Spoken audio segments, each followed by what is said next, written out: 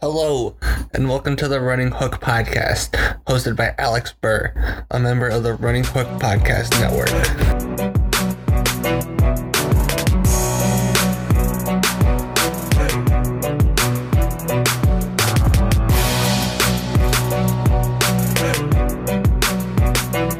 Hello, and welcome to another edition of the Alex and Dylan Basketball Power Hour. Except, wait a minute. Dylan, we have a guest today, JD Hall. JD, welcome to the Alex and Dylan Basketball Power Hour. Thank you. It's an honor to be here with my brothers, man. Of course. And Dylan, in the tradition of throwing you curveballs when you expect fastballs, is Phillip Rivers a Hall of Famer? Bro, how is it even a conversation? Like, he's top 10 in almost every passing metric out there. I don't care if he hasn't won a Super Bowl. And someone earlier on ESPN was saying how he ranks above Marino in a lot of these categories. And it's like, I know he played longer, but I don't see how it's even a debate. I just really don't. So okay, where would you draw the line for quarterback, like in this era, right? Like, Brees is obviously a Hall of Famer. Right. Is Matt Stafford a Hall of Famer?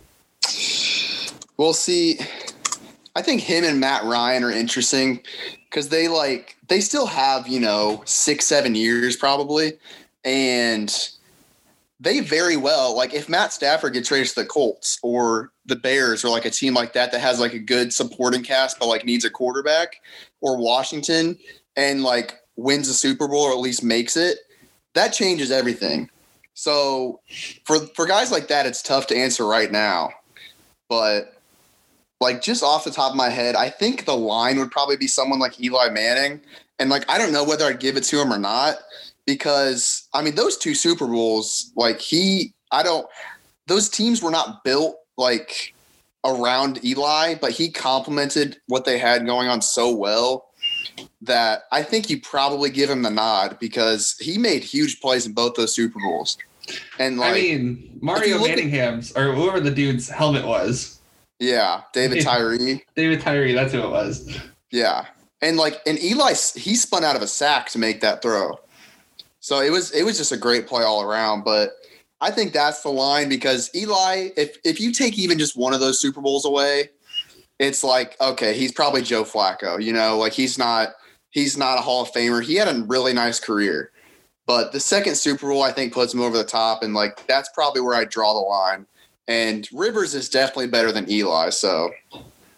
JD, is this how you expected us to kick off the basketball podcast? No, but I like it. You gotta keep them guessing, JD. You can't just throw fastballs every time you're pitching. Nah, if that was the case, I would have made it to Major League Baseball by the time I was 13. You could not have hit a 100-mile-an-hour fastball when you were 13, JD. Hey, I'm telling you. You should have seen me out there. Marveled my coaches. My coach was a baseball player throughout his college years. I was smoking his balls, sending them flying. He said, "You know what? You keep at it. You're gonna have a bright future in this game." Oh, it would be so nice to know a Major League Baseball player. But alas, we're not here for Major League Baseball or for NFL, although those are great detours by myself. I'm such a great driver. I make sure we stay on the road at all times. But we're obviously here to talk about the NBA. And before we get into our teams for the week, which are the Hawks, the Spurs, and the Knicks, we should probably talk about what's going on in Portland. Yes, if you wanted to hear our opinions on COVID, we gave those on the last podcast, and I don't think anything we said last week wouldn't apply to any situations this week. So CJ McCollum and Jusuf Nurkic are both out. CJ has something going on with his foot. I believe it's a hairline fracture on his left foot. And then Nurkic, I believe, broke his wrist. That poor guy can't catch a break. Dylan, are the Portland Trailblazers going to enter the Cade Cunningham sweepstakes, or do you think Damian Lillard will keep them out of it? Well, see, that's what sucks for them is like Dame is too good. I mean, if you like, they've had a bunch of different rosters over the years, and they've had a bunch of guys come in and out, and like no matter who's there, they're always at least in contention. You know, like he's just so he raises their floor way too high for them to have a shot at a top pick. But man, I just feel so bad for them because Zach Collins has already been out. And like, if you have Zach Collins stepping in for Nurkic, it's different. Because, I mean, they had Collins playing the 4, and he really should be playing the 5. So if he was able to step into a role like that, I don't think it would be as dramatic of a drop-off as it is with Enes Kanter stepping in there and Harry Giles being his backup. But, man, like, taking CJ out of it too, and, like, you can't mess with foot injuries, you know? Like, a hairline fracture doesn't sound that bad, but, I mean, you can't walk on that, you know? Like, it takes a lot of rehab, and I haven't seen what the timetable is, but, I mean, both of those injuries are bad. Like, they're gonna be out for a while, and we've been talking about the depth of the West all year, and it's not going to take much for them to start slipping.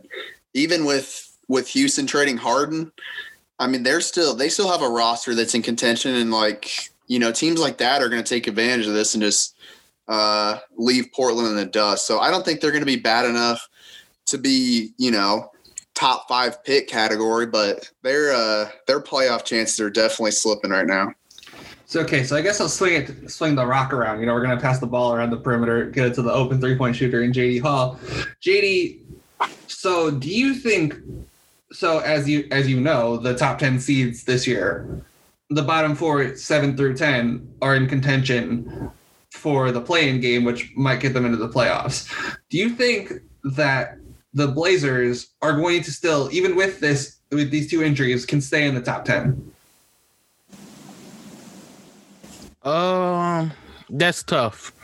Because, I mean, when you look at the upcoming schedule outside of the Memphis games being postponed, they got to see the Knicks, OKC, Houston, Chicago, Milwaukee, Philly, New York. How many of those games do they win?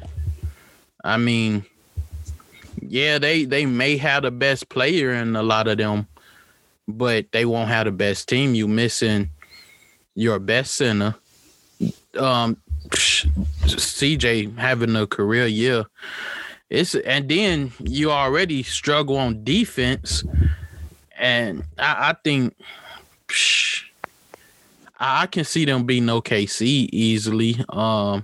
Every other game is a shot in the dark. I mean, for instance, people would think the Chicago game would be a walk, right? Now think of this. Chicago can match you score for score. Dame get a bucket, Zach LaVine get a bucket. Then who would you say? Melo, second scorer for Rodney Hood, probably, if I had like based on what I saw in the Atlanta game. Yeah, but he's just getting back. How can we expect that kind of production every night? Who's to say he even got that win yet? You know, him and Melo, can we say they gonna outscore the rest of Chicago guys like Kobe White, Markkanen, Porter, Garrett Temple caught fire not long ago. Like, you know what I'm saying? Like, it's gonna be tough when you gotta go through this kind of schedule coming up, and he's gonna be gone 4 weeks. CJ gone 4 weeks. That's gonna be tough. The West is too stacked for that. I think when you look at all the other teams around them, you can literally say that they may or may not be just as good. Memphis is right there. With CJ gone, can we say that they better? It's a chance. With Nurkic being out, it's a chance. They get Jaren Jackson Jr. back anytime soon. Yeah, they better easily. The Spurs, Aldridge trying to get his legs back under him from being back. They still gotta get Derek White back. But with what they have now, just the pieces they have now, they actually can contend with them. Can we say they right foot better They around the same, just depending on the kind of night the Spurs young guys have. Dallas, they better. Just got their guys back. Denver, they're better. Just got their guys back. Know what I'm saying? Then, as Dylan said, Houston got a team that could come up. All they need is everybody to be healthy. So I can't necessarily say they gonna hold that spot. Really, it's interesting to see what place they fall to after this stretch of games. Like within these next 5 games, they could possibly fall down to maybe 11th. It's crazy to be looking at the standings so far in the league, right? Because we're only 15 games in, but you guys are pointing out rightly that the West is a lot tough. Like if this was the Eastern Conference, I think all of us would probably agree that Damian Lillard could carry them to like probably a top 6 seed in the East this year. The East has been really ravaged by injuries.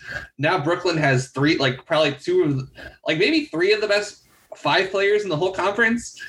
It's going to be rough sledding for morale in the East. Like if you're in the East, if the Blazers were in the East, I could see them maintaining, right? But I don't think they're better than the Spurs, like even with all these injuries, right? The Spurs just flew them the fuck out a couple games ago. It's, again, you're right about Dallas and Denver. Sacramento might be better than they are, without Dame. So it's tough. Or it might be as good as they are, I'll say. So it's tough. Anything else, Dylan, you want to say before we move on to our teams for the week? Well, again, I pulled the standings up, and I mean, as JD mentioned, Dallas and Denver have gone off to a slow start, and those are teams we know are going to pick it up at some point. So those 2 teams are both out of the playoffs right now. And then earlier I mentioned Houston as well. So and me and AB were texting the other day about Memphis. It doesn't matter what happens to Memphis; they're just going to win games. I mean, they held their own without Ja Morant. They haven't had Jaren Jackson.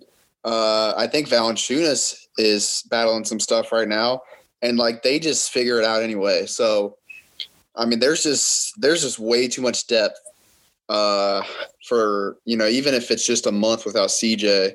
I mean, they're going to lose a ton of ground. So, I still believe in Dame. And maybe they make a late season run, but they're definitely going to have some ground to make up. And Dame can't keep doing this to his body where he has to keep making a late season run so that they can get the 8th seed. Because It was only 8 games last year, but that must have been tough on his body where he had to drag the team out of the depths of because they were the 11th seed coming in, I think. Yeah. If I'm not mistaken. Yeah, look at the scoring. Look at the outbursts he had in February, man. Just 50, 40, 40, 50. I mean, they going to start calling Damian Lillard the hunchback of Portland. Okay. That's really good place to end it because that's a really fucking good nickname, JD. I'm kind of jealous that I didn't think of it.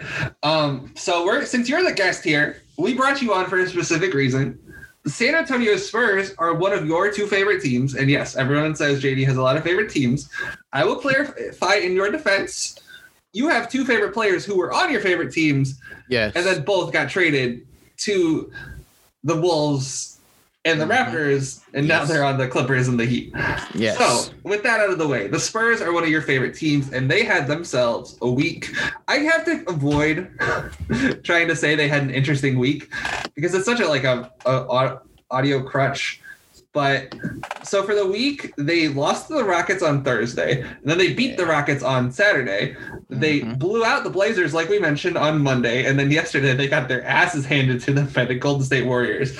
So, JD, I'll start with you.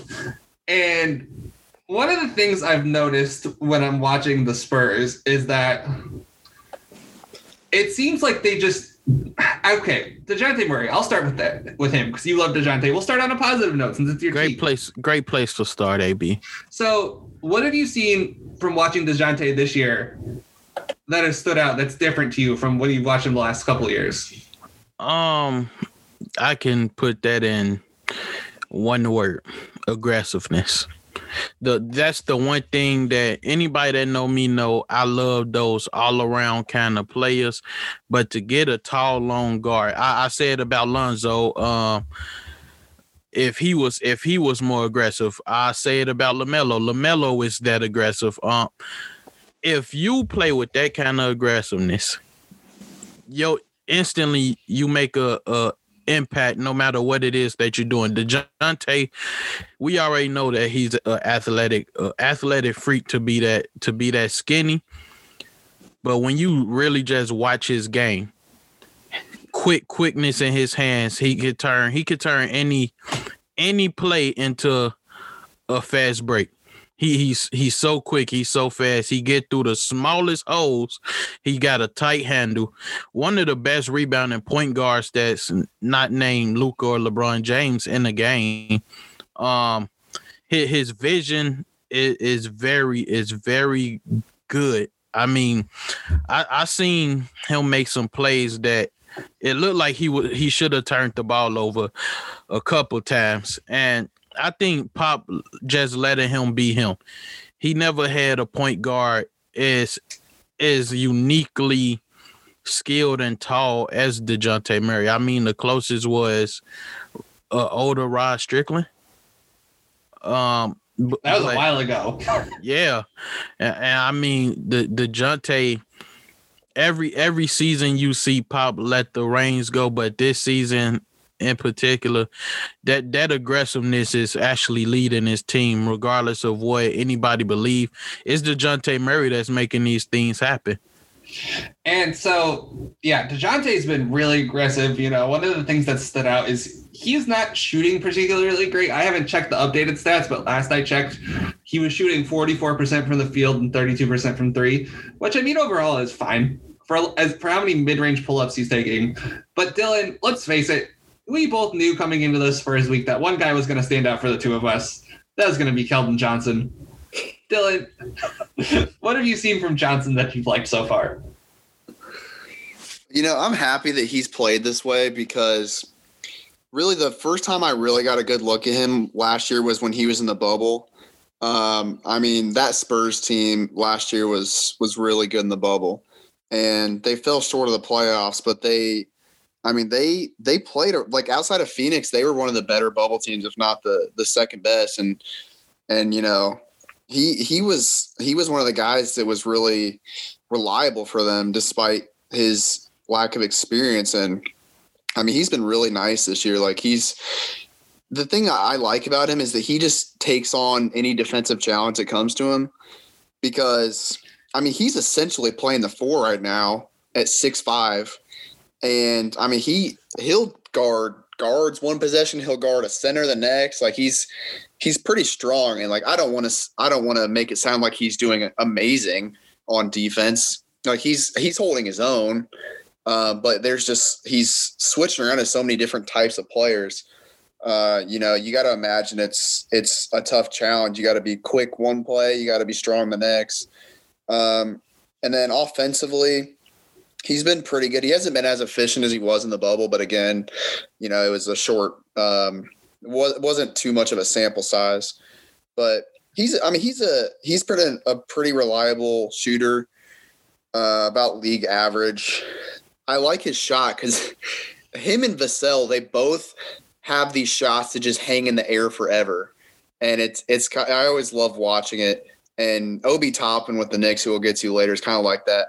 Just like really high arcing threes that just take forever to come down. And you always think it's going to be short for some reason, but it's not.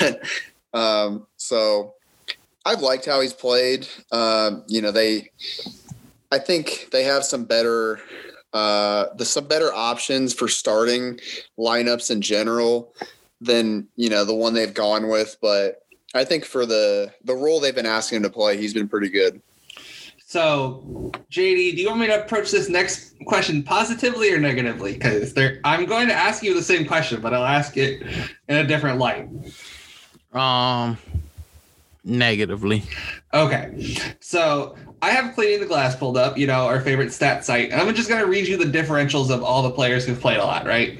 The worst is Keldon Johnson at minus 23.9. Now, I don't know what that means, but I think you'll see where I'm going with this. LaMarcus Aldridge is minus 15.6. Lonnie Walker is minus 14.6. DeMar DeRozan, minus 14.3.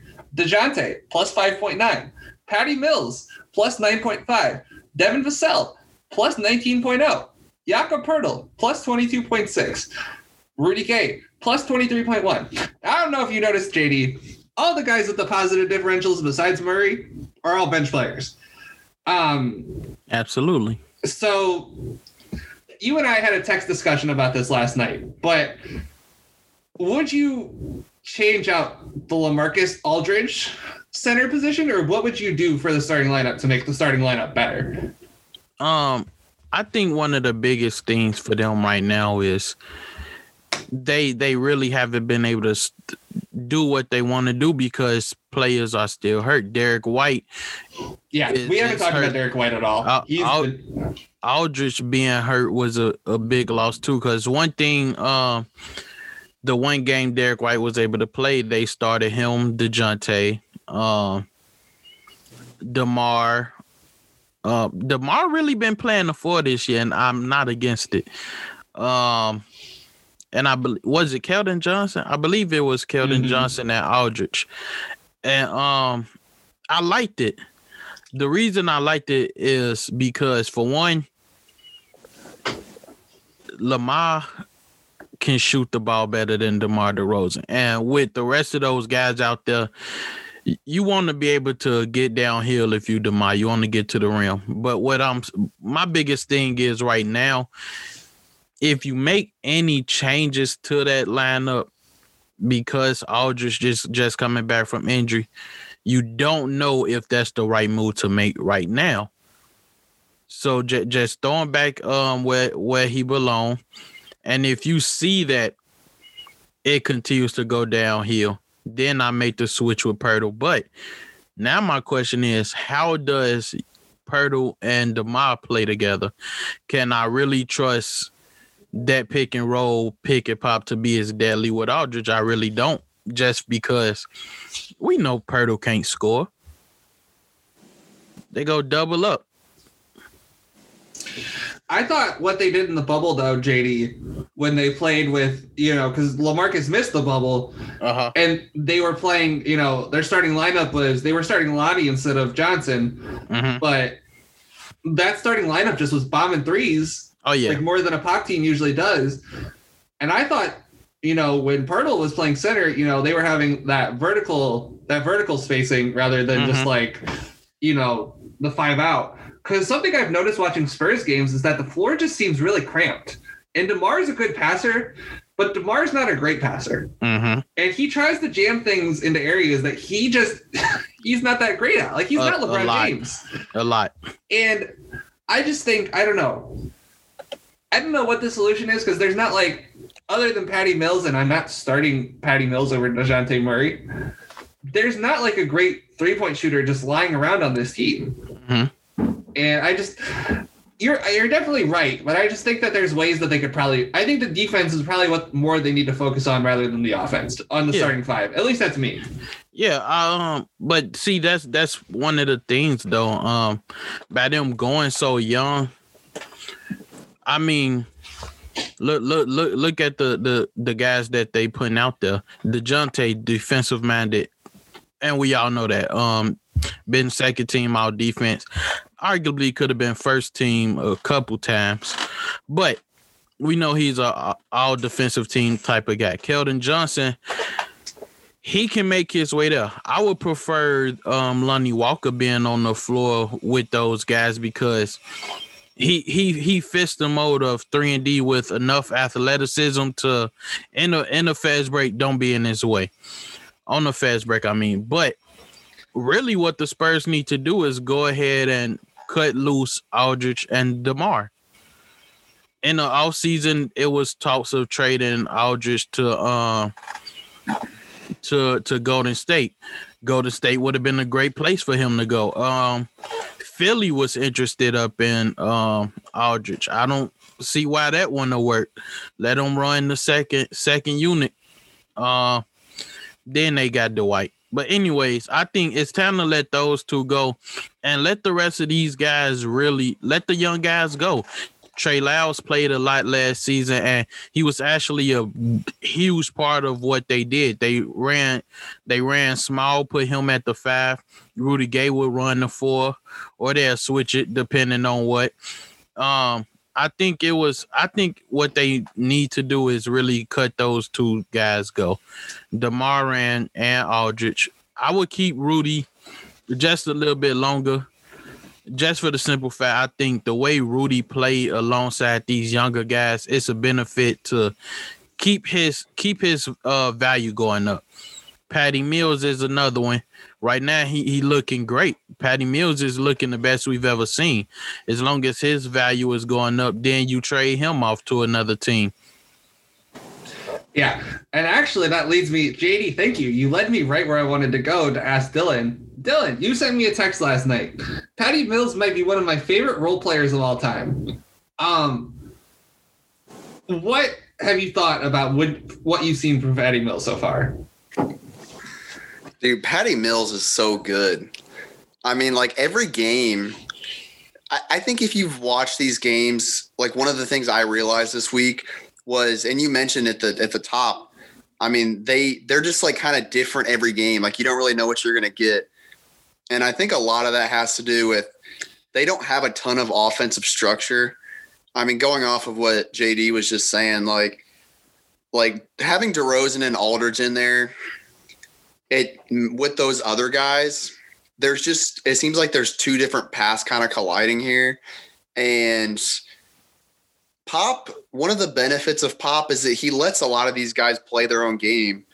And as JD mentioned, I think that's why DeJounte has been so good this year, because he's just been playing his own game. And I think that's why Derek White was so good last year, because he was doing the same thing. But there's just a lack of structure, and I think that's where a lot of the problems are. But Patty Mills is like the one guy where no matter what's going on, you can expect him to hit a big shot for you. And in that Portland game, I mean, he was killer. Like he was one of the main reasons why they got such a huge lead in that game. And some of the threes he hits are crazy. Like we've known he's a good 3-point shooter for a long time. He's, had roles on really deep playoff runs and title teams and all that. But man, like he'll hit like fadeaways in the corner that you never expect someone like that to hit. Like for his size, it's not like he's shooting over guys like he's KD that's super tall. Like he throws up a lot of shots that you would just never expect a guy his size to hit, and he hits it. And I just love watching him. And it goes the same with Rudy Gay.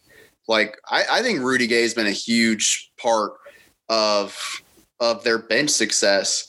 And, we're talking about the struggles of their starting lineup, but they actually have their second most run lineup is actually the most efficient lineup in the league, according to Cleaning the Glass. It's in the 100th percentile. They're plus 38.5 in 115 possessions. And that lineup is Murray, Mills, Vassell, Rudy Gay, and Pirtle. And I think a lot of that has been Mills and Gay just uplifting that. And obviously there's more space on the floor too. But yeah, Patty Mills has been really good, and so is Gay. And as far as what you guys are just talking about with the starting lineup, I mean, it's hard to figure things out when you don't have Derek White. Like, I don't think you can underestimate how good Derek White has become. And if you have him and DeJounte playing together, that's a very explosive backcourt. And I think them two together would be awesome, and it would solve a lot of their offensive struggles. So hopefully he can get back soon, because that is a huge missing piece for them. And right now it feels like they are that one guy short, and I think that's why they've just been so up and down.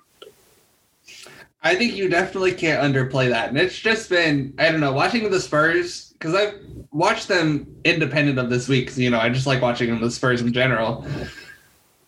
I think that you're definitely right, because then you bump Lonnie Walker probably back down to the bench. I don't think Keldon Johnson is going to leave the starting lineup anytime soon. I don't think he's the problem. I read the minus 29 point whatever. I don't think that's his fault.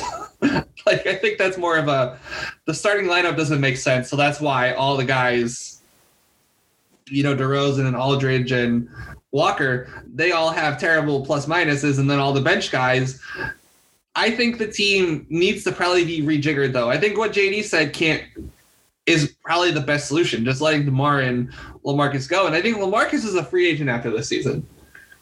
And LaMarcus is just getting really old in general. I don't think this is his 15th season. I don't think he can handle, even what he did 2 years ago. I think those days are long gone for LaMarcus Aldridge. And DeMar will be fine. I wouldn't be mad if they kept DeMar around, because he's been a revelation as a 4 on offense. He's been really good. Just the last, couple seasons playing the 4 on offense. But LaMarcus, I think the LaMarcus Aldridge days are done, and they need to get behind the youth movement and start Pirtle. Anything left to say about the Spurs, guys, before we move on to the next team? No, sir. Go Spurs, go. Make the playoffs. This is the Alex and Dylan Basketball Power Hour. Get your homerism out of here. What? Hey, I will say I spent a nice 4 days in San Antonio. Beautiful place, man. It's a beautiful place, and part of me wants to become a Spurs fan and just move down on my Riverwalk. I mean, what a city, man. What a city. On that note, I did not expect. I'm pretty sure the San Antonio Tourism Board will be sending you your paycheck soon, Dylan Hughes. So I think, God, we are not left with a lot of great choices here. Dylan, I'll let you choose. Who do you want to talk about next? Do you want to say the Hawks for last and just get the Knicks over with, or do you want to do it the other way? Yeah, I got the Knicks stuff up, so we'll go ahead and start there. All right. So I should have said the Spurs record. It was 8-7. The Knicks are 7-8. Their last 4 games, or actually they only played 3 games this week. So we had a pretty light week in terms of Knicks, thank God. They lost to the Cavs 106-103. They absolutely blew out the Celtics in a game that I figured, hey, the score is big enough where I don't have to watch. 105-75. And then they beat the Orlando Magic 91-84. And they're playing the Warriors tonight, but Dylan, we will be caught dead before we wait for a 10 o'clock tip-off to cover a Knicks game. So, yeah, I'll start with you this time, Dylan, since I started with JD last time. Just general thoughts about the Knicks. How do you... Well, I'll save Randall talk for JD, because I know you don't want to get into that too much. But do you have anything positive to say about the Knicks? I guess I'll start with that. I have positive things, and they will be attached to negative things. But I think my main takeaway from this week was how good Quickly is. So the numbers don't show it yet as far as plus minus and all that, which, plus minus is iffy, especially in small sample sizes. So it's not worth mentioning right now. But I love Quickly, and it didn't take me long to be I think this guy is already the Knicks' best prospect, which is crazy because they've had so many chances at high picks, and I don't want to say they've whiffed on all of them, but they've definitely not hit on all of them. And Quickly was taken at the end of the first round. And I guess there's just something about Kentucky guards that's just impossible to stop in the NBA, because we have a large sample size of these guys just being awesome. And maybe it's a Calipari thing if you want to throw Rose in there too, which I know you will, Alex. Oh, that's JD. That's JD. JD's the You gotta add D Rose in there. Oh, you're talking about D Rose, yes, of course. Sorry, but JD loves UK. So Calipari. I mean, look at the guards that come from under him. Look at him, and Julius Randle. Yeah, I mean, you could get into bigs too. I mean, they've obviously had a great run, and they also Nerlens Noel is also on this roster, which we don't need to discuss too much. Free Nerlens. I wouldn't say he needs free. He's in a good spot. But Quickly, the thing I love about him is that, does he already have the best floater in the league? I mean, his float, I don't think I've seen him miss a floater. And there was, again, in that Magic game, which because of the score, I decided just to watch the highlights because 91-87 is not a game that I want to watch in 2021. But he literally had a floater from the free throw line and it went in. It's like I've talked about this with De'Aaron Fox a lot, where that second season jump he made was so amazing. And we talked about Ja Morant, how he just came into the league and he knew his game. And point guards usually don't do this. Like, a lot of point guards take a couple years to figure things out. I mean, as we were just talking about with the Spurs, like DeJounte Murray's just now getting there. Derek White just got there last season after a few years. And quickly just seems to know what he wants to do right now, and it's working. I mean, he's getting good three-point looks. He's not turning the ball over, which for a lead guard as a rookie is really surprising and rare. He's pretty decent at passing. He hasn't been great with assist wise, but I mean he's made some decent passes, and I really like watching him and comparing him to these other prospects. I mean, RJ Barrett, not a huge fan. Kevin Knox obviously has really disappointed to this point. Obi Toppin still early, but not sure how I feel about him yet. I mean, Dennis Smith Jr., who is only available in garbage time at this point. And obviously Frank Ntilikina. Has Frank even played this year? He's played 4 games. Is he hurt? He might be hurt. Let's check the injury report. It says out next to his name, but that right knee. He is listed as doubtful for tonight's game. Okay. I feel like that's fake, but we don't need to go into a conspiracy theory here. It's Basketball Reference, Dylan. Well, we'll see.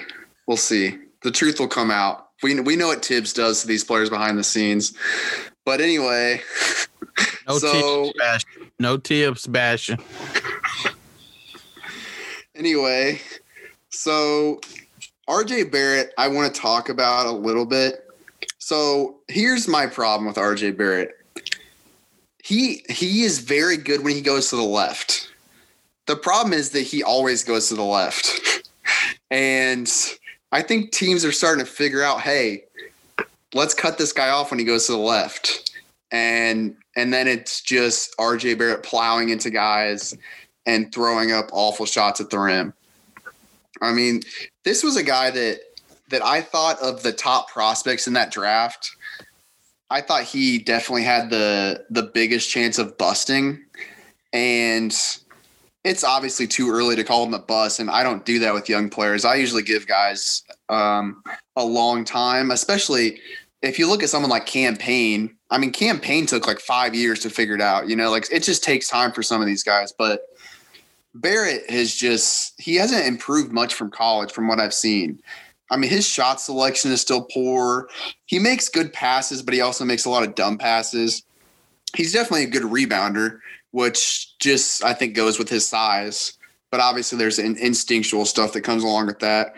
Very good at drawing fouls, which part of that is just that he attacks the rim recklessly, and you hope he gets fouled. Otherwise, it's just going to be a terrible miss. So there's things to like about him, but he's got a long way to go. And some of these other guys, I don't know. I don't want to get too off track with Reggie Bullock talk, but you know, I mean, the main takeaway is the Knicks have been better than they usually are, and for that, I think we should celebrate. I mean, so I pulled out the stats, right? And one thing that our 3 teams this week have in common is that they all have great defenses and horrible offenses. Absolutely horrible. Like the Knicks are scoring 104.6 points a game, which is good for 28th in the league. They're only allowing 106.6 points per 100 possession. I should have said per 100 because that's usually what we do here on the Alex Dillon Basketball Power Hour from Cleaning the Glass. But yeah, the Knicks, 28th in offense, 5th in defense. JD, I don't know how much Knicks you subjected yourself to, but I just answer the question. How much Knicks have you subjected yourself to this season, first of all? Only nationally televised games. So when you're watching RJ Barrett, I'm just curious to see what are you thinking about him? Like, do you think this guy should be a lot better? Do you think this guy what do you think about RJ Barrett when you're watching him play? The first thing that come to my mind is confusion. I think he confused about what he's going to do. He really don't know what he should stand on. Like, what can he call his strong suit? What can he call his go-to move? He really, you know how they say the NBA is a whole nother level. You know how all the dribblers, the ball handlers got to have a counter move. I feel like RJ Barrett is still looking for his counter moves to everything in the NBA. He can't just go by being more athletic than people. He can't just go by being the guy that's left-handed that can get to his left hand no matter what. Now you're going against people who watch the game enough to know if I cut off his left hand, he's going to take 2 dribbles to the right, then stop and look for a pass. You know what I mean? I think that he really got to figure out his placing in the NBA.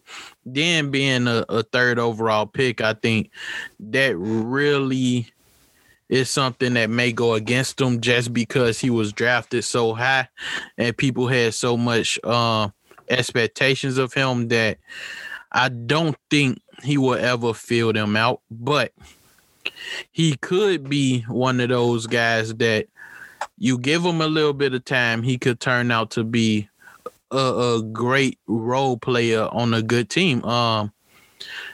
He could be more, but like I said, it's all depending on what will he do with his game? What can he find within himself and say, this is what I'm great at. I can hone in on this while I polish everything else. Could he be a Evan Turner? Like that's the role I'm seeing. So I don't think he's as good a passer as Turner is, personally. No, I'm saying like just one of those guys that you know he can do a little bit of everything, but you can't say go out and give me this nightly. So okay, this is what because I've heard what you both said about RJ Barrett, and you're both making very valid points. I will make one counter to you, Dylan. I know you like Reggie Bullock. He is their only shooter on the floor in their whole starting lineup. Mm-hmm. That's it. They don't have shooters on this team. Absolutely none. If they had shooters around, like if the point guard, because I honestly think it wouldn't be a terrible idea to just let RJ and Julius handle the ball and just have shooters around them. Because Julius, I think, is a great passer. And we'll get to your Julius Randle. I can feel it stewing. It's the elephant in the proverbial room right now. Dylan Hughes' hate for Julius Randle. But I mean, I like his feel for the game. I do think you're right, though. It does have an over tendency to dribble to his left. And he's 20. He's 20 and there's no space on the floor. If there was space on the floor and he was drafted by, I don't know, just some team with more space, right? Some team with more shooters, I think he would be looking a lot better than he is right now. But they just have nobody. That's why they should start quickly or maybe even start Rivers.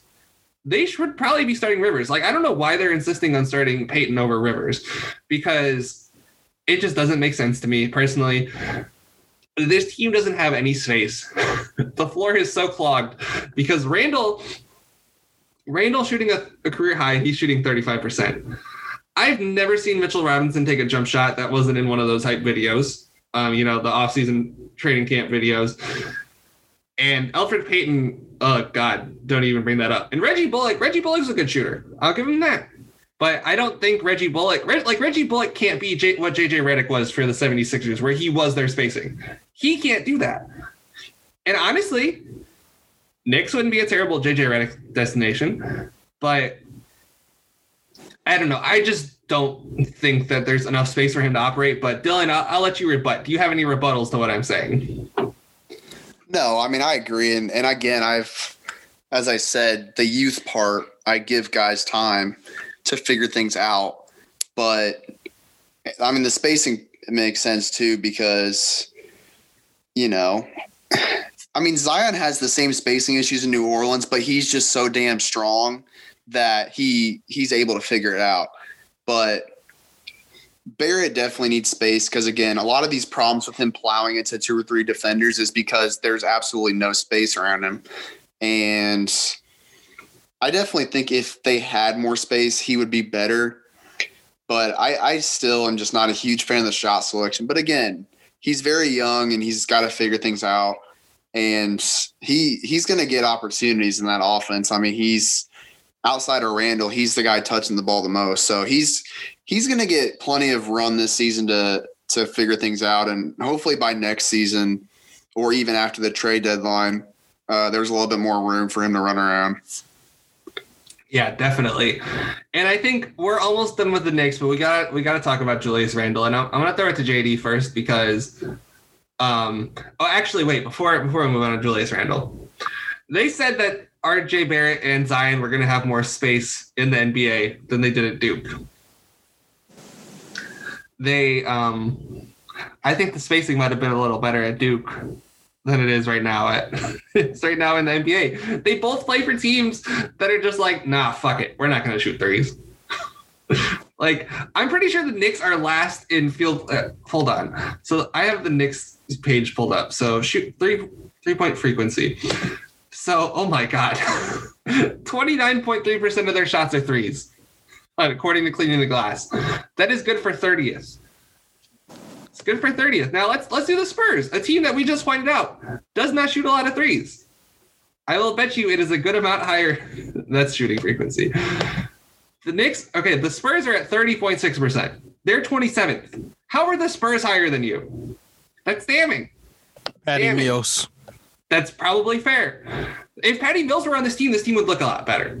They're not going to get Patty Mills, and I'm not going to wish this on Patty Mills. But, JD, let's talk about Julius Randle. He has been having a phenomenal start to the season so far. He is averaging, off the top of my head, so I actually pulled up the stats right now. It's 23 points a game, 11 rebounds, 6 assists, 48% from the field. JD, how do you like how Julius Randle's been looking so far? I think he's the reason they winning. I think one thing I can say about Julius Randle, he always had this part to his game. Like, he could always do this. But, it's always a but somewhere. But the thing with Julius Randle is he's finally not only got the freedom, but he learned how to do this under control. Julius Randle had to be the most out of control person trying to do everything he's doing now since his second season in the league. He been wanting to play that point forward position forever.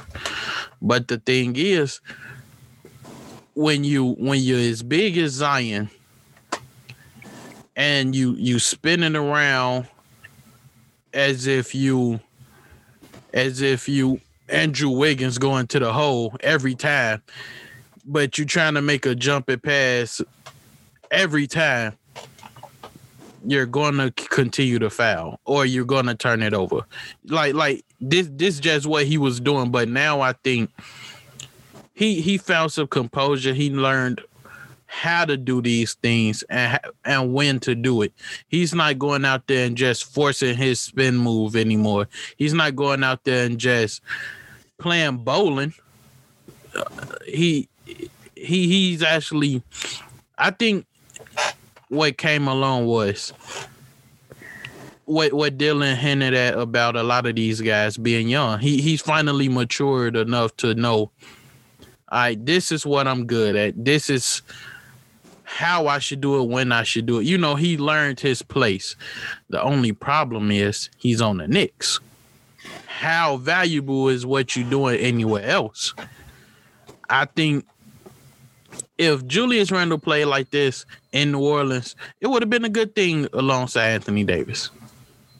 Been a great thing. But the problem is, can you really depend on him to do it when he got other guys around him that can show up every night? Is it going to be a detriment to the team, which we have seen before? Not granted, he was on the Lakers, wasn't that much talent over there at the time. But at the same time, you doing these things, you're doing it to the point where you're making your teammates bad and making yourself look bad. Being over there right now, I think who we gonna put on the who can we put out there and say they're just as all around as good as him? We just talked about RJ Barrett. He's still finding his game out. I think right now this is the best time for Julius Randle to show what he capable of, do what he doing. Hell, build your value up and get out of there and go to a team that may be able to use you in a Draymond role. Dylan, I'm just gonna throw an entry pass to you. Get out of the way. Everything that JD said was right on the head. So Julius Randle has been good this season. There's no doubt about that. He's points, rebounds, assists, and 3-point percentage, all career highs. So watching these games, I was just waiting. I was waiting for him to do something wrong so I could get mad, because that's just what I come in with. That's what I come in with. And it did take a while for me to get mad. And I mean, he really has found his shot from like all levels. I mean, his 3-point shot's looking good. He's very smart in the paint.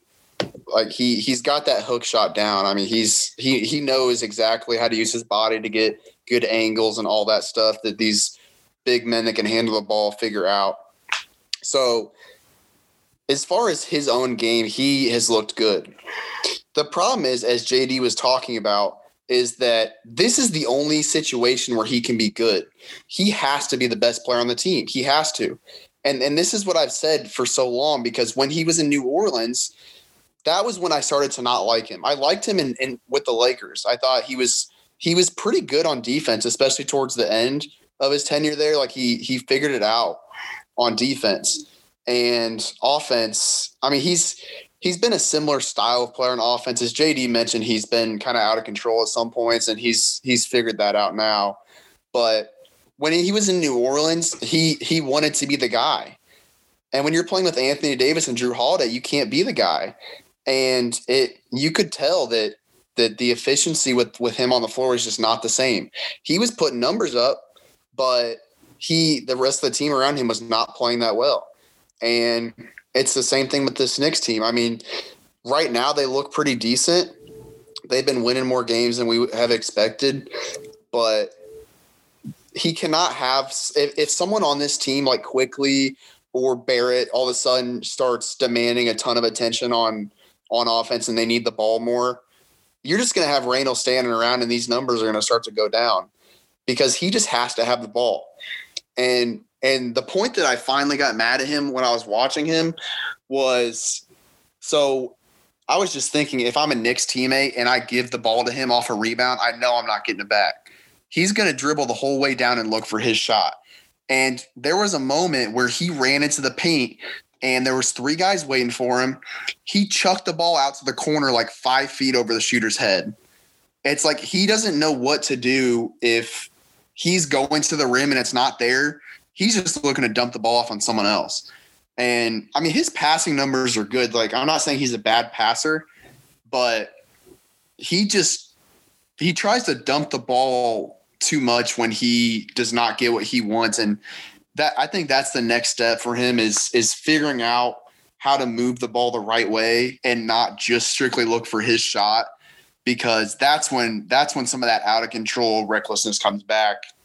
And it hurts the team. It does. Like if he's the guy that's going to be your number one scorer and he can handle the ball a bunch, then, you know, you're going to be a decent team. Like, you're going to be able to score and you're going to win some games, but you definitely have a pretty hard ceiling and you can't expect the surrounding teammates to be doing much. So that's one thing. If Quickly does end up starting, that's what I'm going to watch out is when you have a guy that needs the ball, what's going to happen with Randle? And I would imagine that he's probably going to start having those career high numbers start to come down a bit.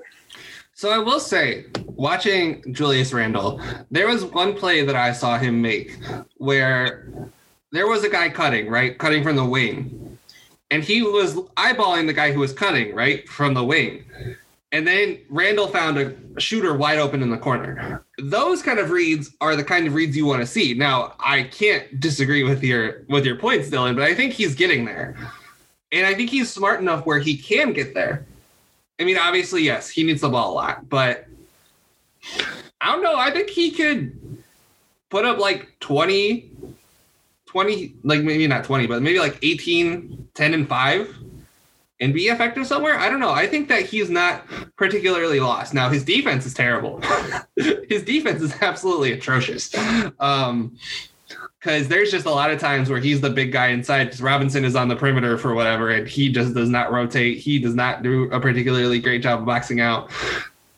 And he's 26 now. There's no excuse for that. If you haven't learned now, you're never gonna learn.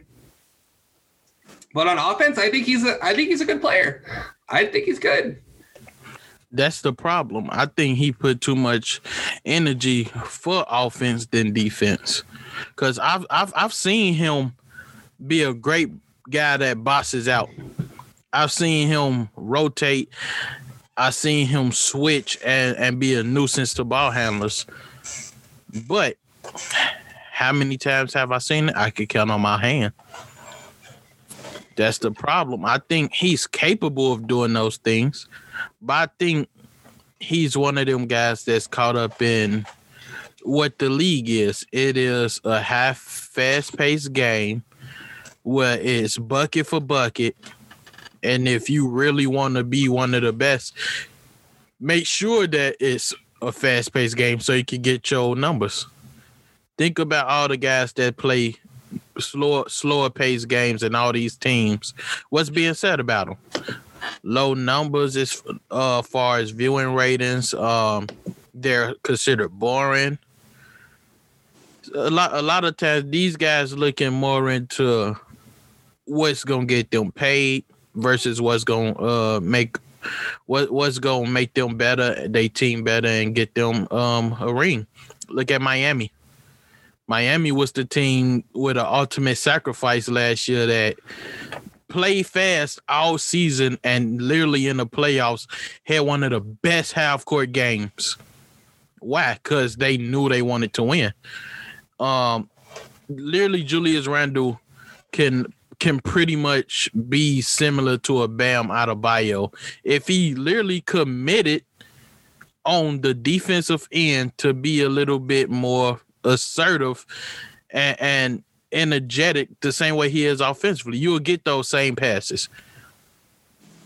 You're going to outrun guys. Like he could do these things, but will he make the ultimate sacrifices of his numbers to do that, like a Bam Adebayo? Instead of looking for those numbers, will he just let it come to him? It's an excellent question. And I think that's probably where we should move on from the Knicks. I think that was a really good capper there, JD. I do want to shout out Mitchell Robinson because he's been playing pretty well on the interior for the Knicks, but I think that the team is so flawed defensively that he's probably not going to get the shine that he deserves. I think he's been pretty good, all things considered, for the Knicks this year. But let's move on to Dylan Hughes' Atlanta Hawks. I like to say, I feel like Dylan has a soft spot in his heart for the Hawks. So they're currently 7-7. This last week, they got destroyed by the Jazz, 116-92. They lost a close one to Portland, 112-106.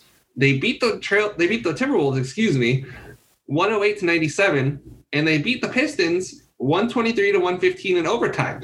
Now, Dylan, the Hawks are missing Bogdan Bogdanovic and Danilo Gallinari. Probably their two most important free agent signings and the two that probably elevated them for us as one of our favorite teams. But what have you liked from what you've seen from Atlanta this week? Yeah, the injuries have been tough.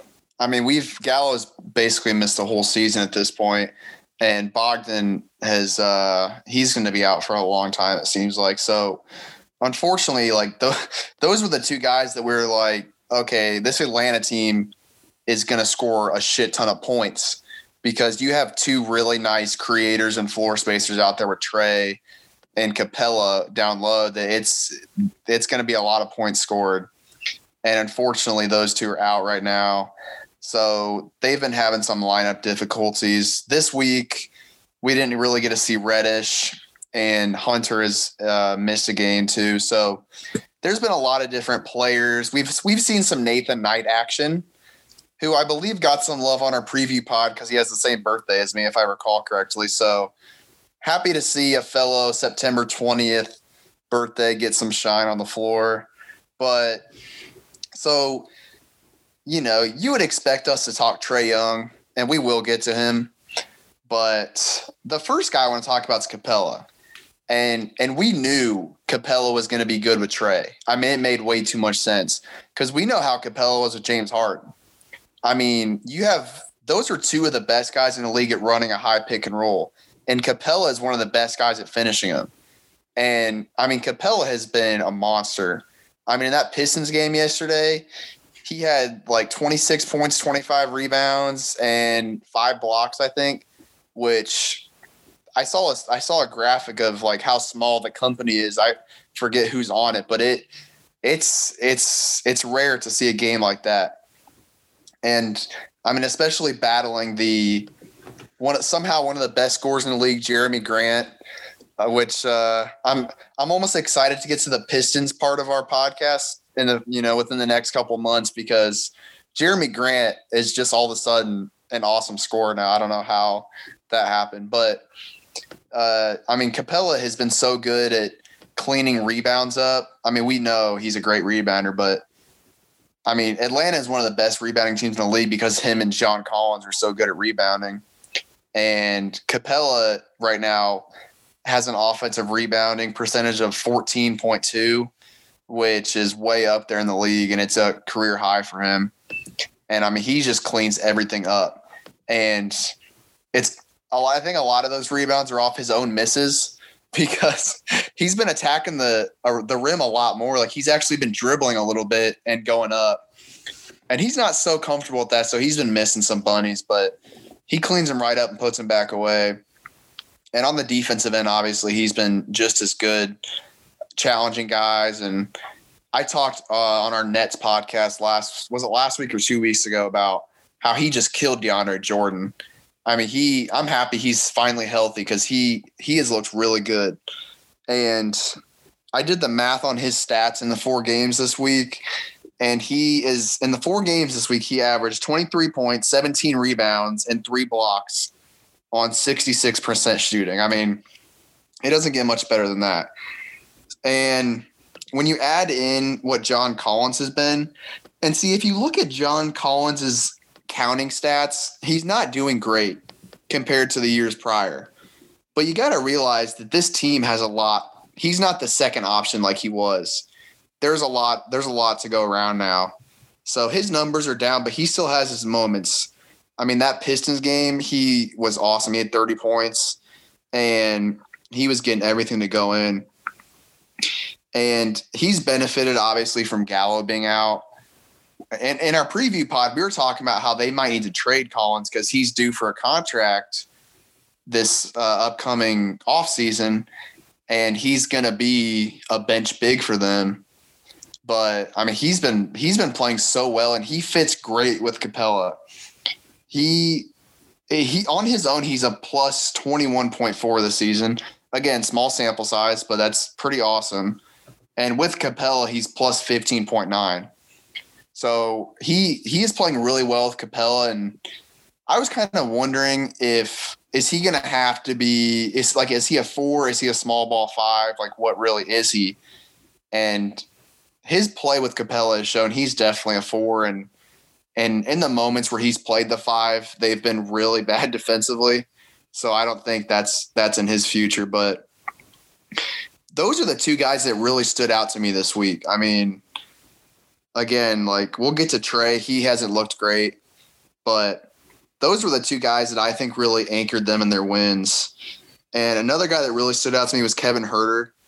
I think Huerter has developed into like the perfect secondary ball handler for that team. I mean, he fits that role perfectly because he can handle the ball, but he shouldn't be your primary ball handler. He's a guy that can take a pass from Trae, beat a closeout, and either get a shot up or make a good pass. I mean, he has just gotten really good at finding his rhythm, and he slowly, I think this is his third season now, he's become more efficient in every single shooting category. He's better at the rim. He's been shooting a lot more mid-range this year, and he's been shooting well on those shots. So I really like watching him, and he's been really nice playing alongside Trey. And, of course, with Bogdanovich out, he's getting a lot more time. But those were the three guys that stood out to me. There's obviously a lot of other guys to get to, but those were the three that I think this week really looked good in their wins, especially. So, JD, now I got to come back to you with the negativity. So, Trae Young has not – he got off to a blazing start the first, 3 or 4 games of the season. But now he's really come back down to earth. He is shooting 39% from the field, 29.5% from three. He is getting to the line 10 times a game, which is really good. But, JD, do you think the Hawks can win with Trae Young shooting that poorly?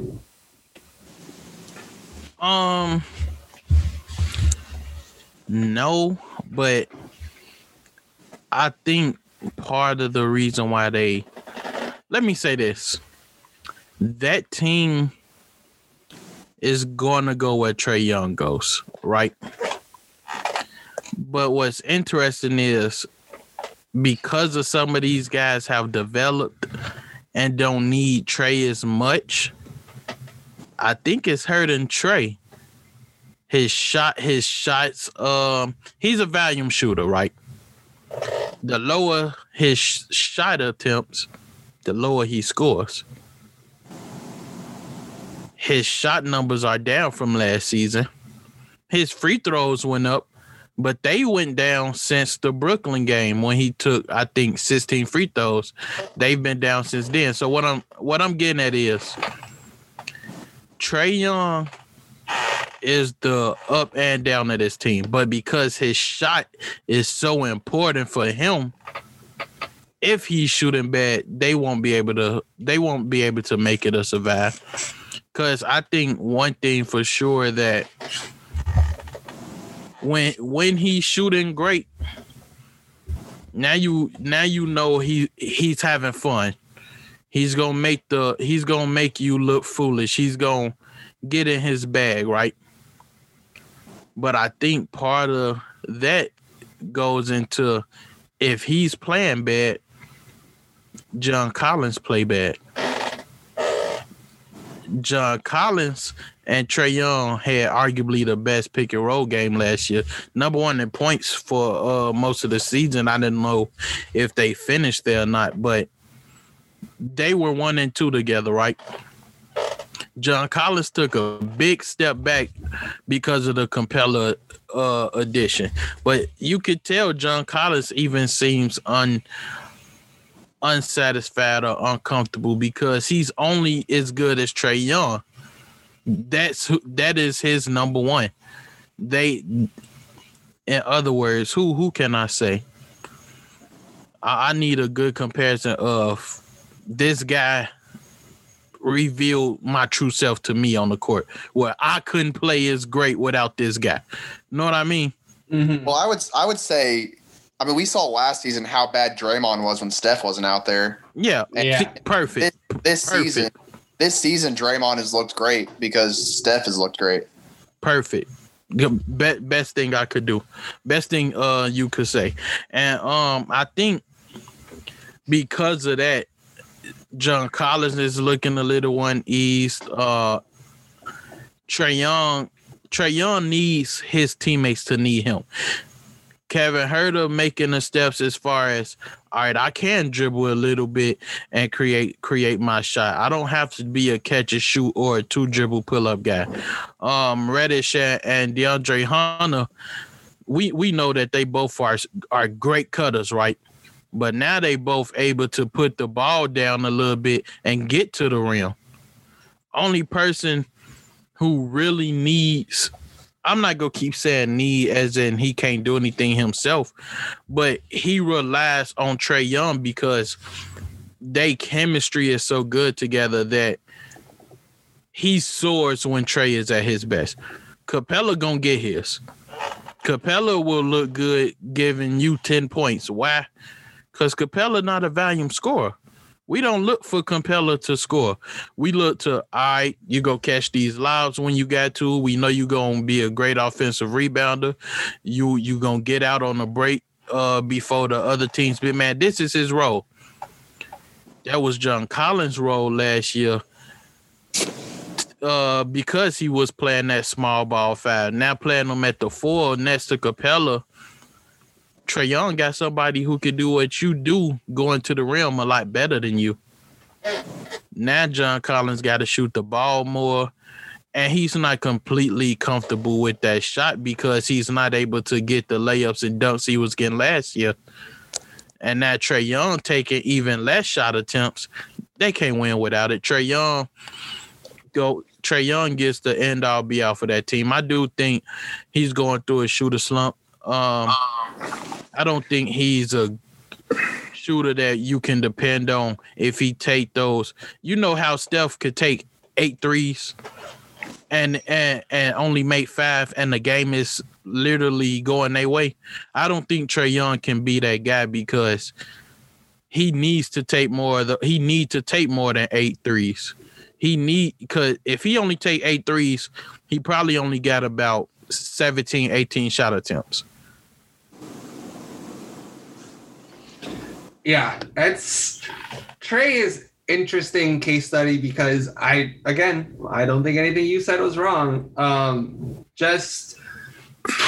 I think once he's back, once the Bogey and Gallo are back to being healthy, Bogey will do a really good job of helping him, get some pressure, release off dribbling the ball all the time. Because I think, Dylan, you might have noticed that too. Like, it feels like teams are guarding Trae different this year. It feels like they're kind of guarding him more like just up close and personal. And JD, you brought up after the Brooklyn game, he is only taking 8 free throw attempts a game after the Brooklyn game, and the shooting percentages after that, he's shooting 35% from the field and 27% from 3 after that game. It's not very pretty, but yeah, Dylan, I'll just ask you: do you think that Trae can play off ball, and do you think that he will play off ball once Bogdanović gets back? I think he could. I don't know if that's the best way to go completely. I mean, I can see the benefit of it. I would like to see if he's a guy that can start coming off screens and hitting shots, because those are the best way to free up good shooters is screens. I mean, we know this. And, everyone's compared him to Steph. And I think one of the things that makes Steph a very unique shooter and just player in general is how many screens he sets. So it's obviously different with Trae because he's so small, but just taking the action to set a screen, whether it's a good screen or not, is going to change the dynamic of your offense. And I think if you had Trae run more screens, and that was also something that helped Kyle Korver a lot. I mean, it's funny watching Kyle Korver because this dude would screen anyone at all times. Like, go back and watch a game of Kyle Korver. He would literally just screen random people on the complete other side of the floor. I mean, and it's because he knows what that does for a shooter. And I think that's one of the benefits of having a guy like Bogdanović come in is that he can handle the ball and he can run your offense if you need that. And at moments, you want Trae to have the ball in his hands because, again, the pick and roll with Capella and Collins is damn near unstoppable, and that's something that you want. And you always want the ball in the hands of a good passer like Trae. But it would be interesting to see if he could become a different type of shooter, not just one of these pull-up guys that's going to have someone set a screen for him so he can get an open look from 33 feet out or whatever, 30 feet out.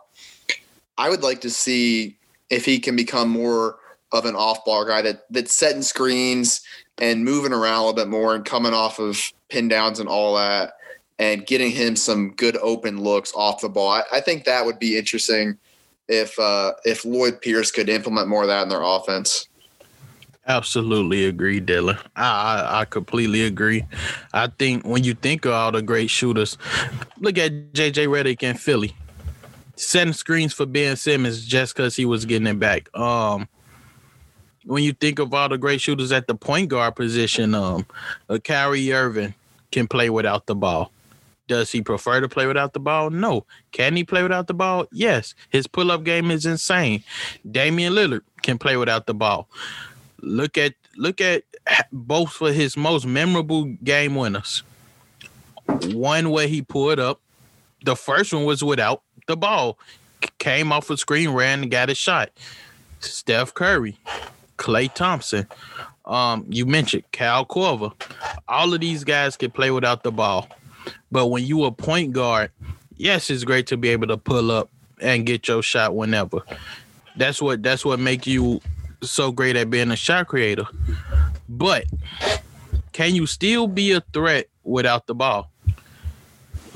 I was noticing in a lot of the films that, like a lot of videos I watched, when Trey don't got the ball, he kind of do what I said Harden did last season. He's sitting the couple seasons. He's sitting at the logo. Does he have that range? Yeah. So somebody gonna respect him enough, but it's gonna come a time, just like Golden State realized when Chris Paul had the ball and James Harden did. He's not looking to be invested in playing unless he had the ball. Will Trae Young fall into that trap? I don't know. But you don't want to do that when you already on a team with veterans who know what you can do. Rajon Rondo gonna be in his ear, telling him what he could become. Gallinari gonna tell him what he can become. Capella gonna tell you what you can become and what you don't want to become, or what label can be put on you if you do certain things.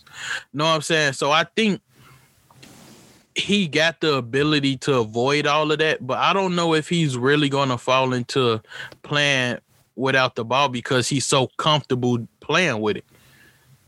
And it's one of them things that you're so great, it's a detriment to what you can become. Yeah, I think great points were made all around. I want to touch on DeAndre Hunter a little bit myself before we go, because I think we touched on just about everything. But I think DeAndre Hunter has taken a step forward this year. I really love the way he's been playing on both ends of the floor. He's shooting a lot better. He's shooting 40% from three, which, is a marked improvement from 35% last year. He's just better all around, and I think the Hawks are better for it. And I think that between him and Reddish and Herter, that's a hell of a three-man wing rotation. Dylan, before we go, anything else you want to touch on about the Hawks?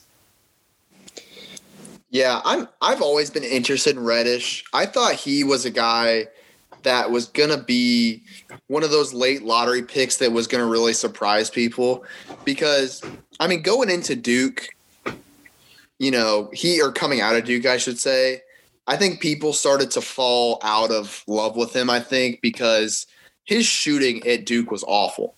I think he shot like 40% from two, and people were really doubting whether he was going to be able to survive in the league. And it goes back to the point about Barrett and Zion earlier, like there just wasn't much space. So, and you have Trey Jones there too, who wasn't a great shooter, and whatever Plumlee was the center. It seems like there's been a Plumlee center at Duke for the past 15 years, but there just wasn't a ton of spacing, and I think that impacted his shot. And he hasn't been great from the field still, but I think he's smart, man. I think he's going to figure it out on offense. It may take a while, but this is a guy I think we need to be patient with on offense because it may take 4 or 5 years. He's still very raw and he makes mistakes and his shot still isn't great. But I think he's smart. He's athletic. I think he's going to eventually come along, and playing with these other guys there is going to help him because he's going to get a lot of opportunities to attack closeouts and things like that. And obviously defensively, we know he's really good. And again, playing with Hunter, I do think that is a great lineup. And that's just why I love this team so much because there's so much youth, but there's also so much talent. And despite being young, these guys have proven that they're good at the NBA level now, but they still have a lot of room to grow. And Hunter is one of those guys I kind of look at as like a finisher. He's the guy you can swing to that's going to hit the shot when you really need it. And we've seen this season when he's been out there that he's gotten a lot better compared to last season at hitting those jump shots you want at the end of the shot clock if there's too much pressure on Trey or whatever. So he's a guy I'm really liking too. So and we've seen with some of these Virginia guys that I think Virginia and Villanova guys are always the ones you just kind of expect them to be solid. And I think he can definitely go above solid. I think he can be pretty good. So I'm excited to watch them the rest of the year. We'll come back to them later in the year when they're healthy, and I'm looking forward to that because there's a lot to be seen with this team that we haven't gotten to yet. No doubt. By the way, Dylan, I looked up what you were saying about Capella, how many guys, had the 25, and 5 blocks in a game. It's been 12 guys to do it through the history of the league that they've kept track of. Because as you know, and this should always be said when you're counting any stat, Will Chamberlain and Bill Russell probably did this each 50 times. Okay, now that caveat's out of the way, Kareem did it 3 times. He probably also did it more because it was the first however many years of his career they did not count blocks. But Kareem did it 3 times, all of them in LA. Capella yesterday. Ewing did it in 1997. Artis Gilmore, Elvin Hayes, Bob McAdoo, Dikembe Mutombo, Shaquille O'Neal, and Akeem the Dream Olajuwon. Those are your 12 guys who have done it. So pretty good company for my boy Clint. Yeah, and the thing about rebounds, I think the way I look at rebounds now is that you got to take 25% off because there's just so many more 3-point shots going up. A lot of these rebounds you wouldn't be getting back in the days that some of those guys were playing. So when we're looking at the historical stuff, I usually take 25% off. So that would still have Capella in the low 20s, which is pretty good. But yeah, I mean, that's great company. And Capella has had some really high rebound games outside of that too. So I think it wouldn't be shocked if he gets another game like that this season because, I mean, even the scoring, he's been so efficient from the field. I mean, 25 points isn't out of bounds either. So I don't know. Maybe he can. Was Kareem the only guy that did it more than once? Hakeem did it twice. Okay, so that's Capella's next goal is to be the 2 times club. With Akeem Olajuwon, better. There's worse company to be in than with Akeem Olajuwon. Yes. JD, I think anything else you want to touch on with the Hawks before we wrap things up here? Just to touch on what Dylan said about Reddish, I thought of something.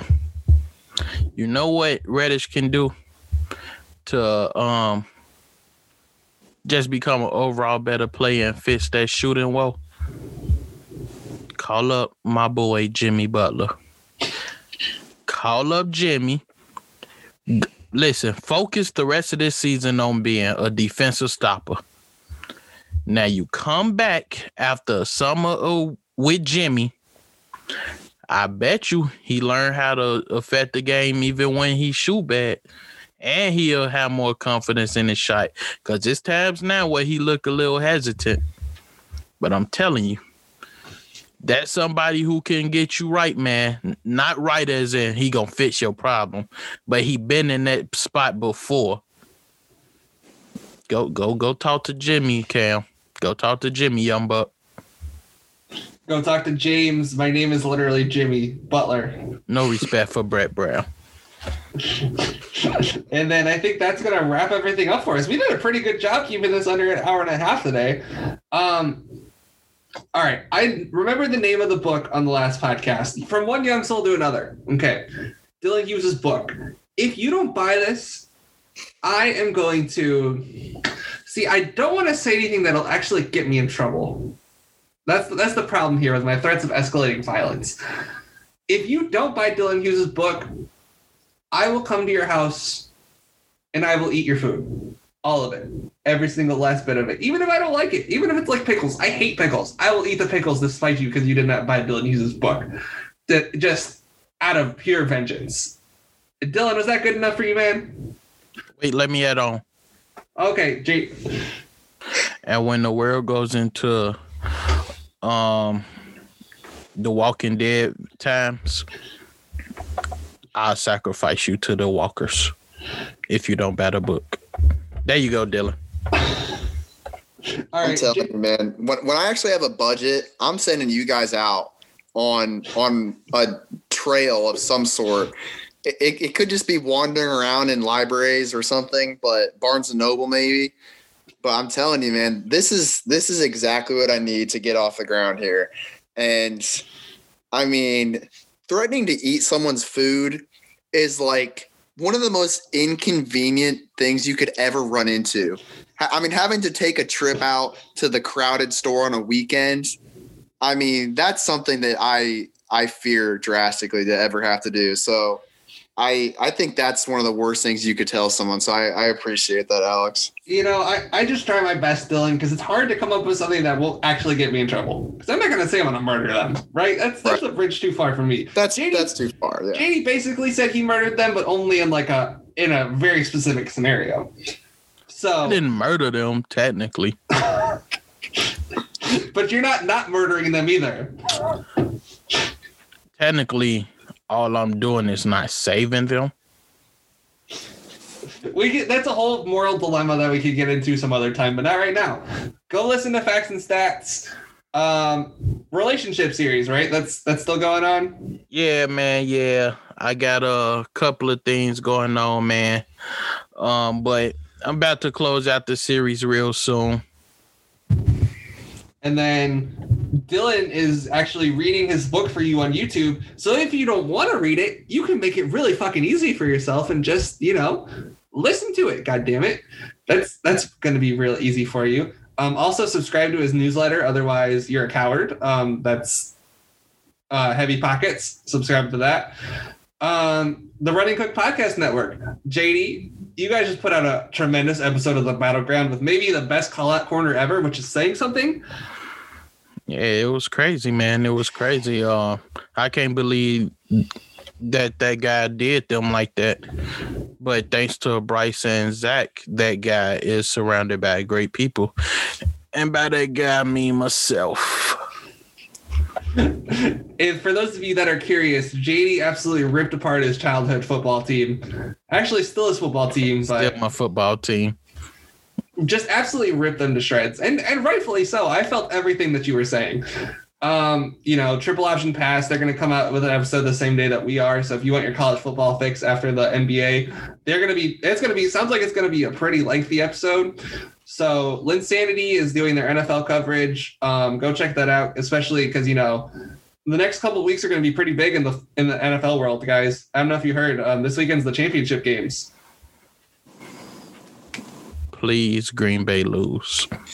No, Green Bay win. Green Bay win. Green Bay win. You were left with a horrible array of choices, my friend, JD. No, listen.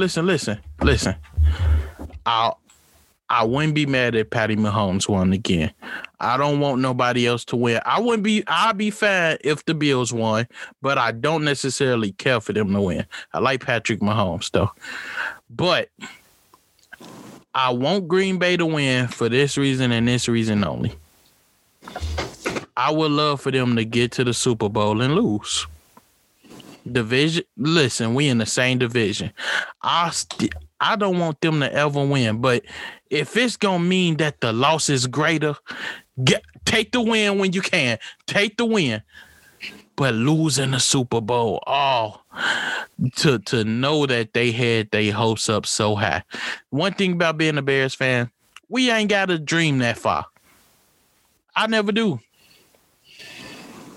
But I want them to think they so close to grabbing it. And then Patty beat them about 42-0. Oh, man. I'm telling you. I would be on the battleground welcoming every Green Bay fan I could find. Hogshead is in for the ride of his life. Dylan, do you want to throw out a quick championship Super Bowl matchup prediction? Man, I don't want Brady to go again, but just something in my heart tells me Green Bay's going to choke. I mean, look what happened last year, man. They got fucked. I mean, San Francisco killed them. And part of me thinks the same thing's going to happen again. So for safety reasons, I think I'm going to go the Buccaneers on that side. The other side obviously depends on Mahomes' health. But, man, part of me is leaning towards Buffalo. I just like the way they've played all year. Josh Allen has really reined himself in, and him and Steph Diggs are awesome together. And they don't have much of a running game. I mean, Josh Allen's their best running back. But I really like what the Bills have done, and their Super Bowl history is not great. They've had some major tough losses in the past. So part of me is kind of pulling for them. Hopefully they can win it all for that. But as long as Brady doesn't win, I'm fine with whatever happens. So I'll just throw out there, I'm going to go Kansas City, Green Bay, because that's the matchup I want to see. But I don't know. It would be fun. That would be real fun. Like, I want to see Rodgers versus Mahomes, because who knows how much longer Rodgers has left. And again, I'm kind of with JD here. I want JD to win by the Packers losing. That's what I want. Thank you. I really appreciate the love and support. Of course. I mean, that's all I'll do for you, though, JD. I'm not going to support you any other way. Oh no, it's fine. That is. If I could ask you for anything for Christmas, if you can deliver that, just let me know you support that. I mean, I'm not Dylan Hughes. I can't manifest, trades going away from my phone and then them just happening. I'm not Dylan Hughes. So, and then real quick, last podcast I think I have to promote, because I think I did the other ones, was Circle City Cinema, and I'll be back on again to do WandaVision, the MCU show. So Caleb Lynn will be joining us on some point on that, and that'll be fun. So Dylan, JD, thank you both. This was an awesome episode. Thanks for having me, fellas. Really appreciate it. Great guys. So tacking this on again, because I keep forgetting and we keep having wonderful, wonderful outros, and I just keep ruining them. Our teams for next week. So we're doing the Milwaukee Bucks, the Utah Jazz, and the Cleveland Cavaliers. Sexland, as they say, as the cool kids say. Dylan Hughes, this was a great episode. Thanks for joining me, man. Thank you.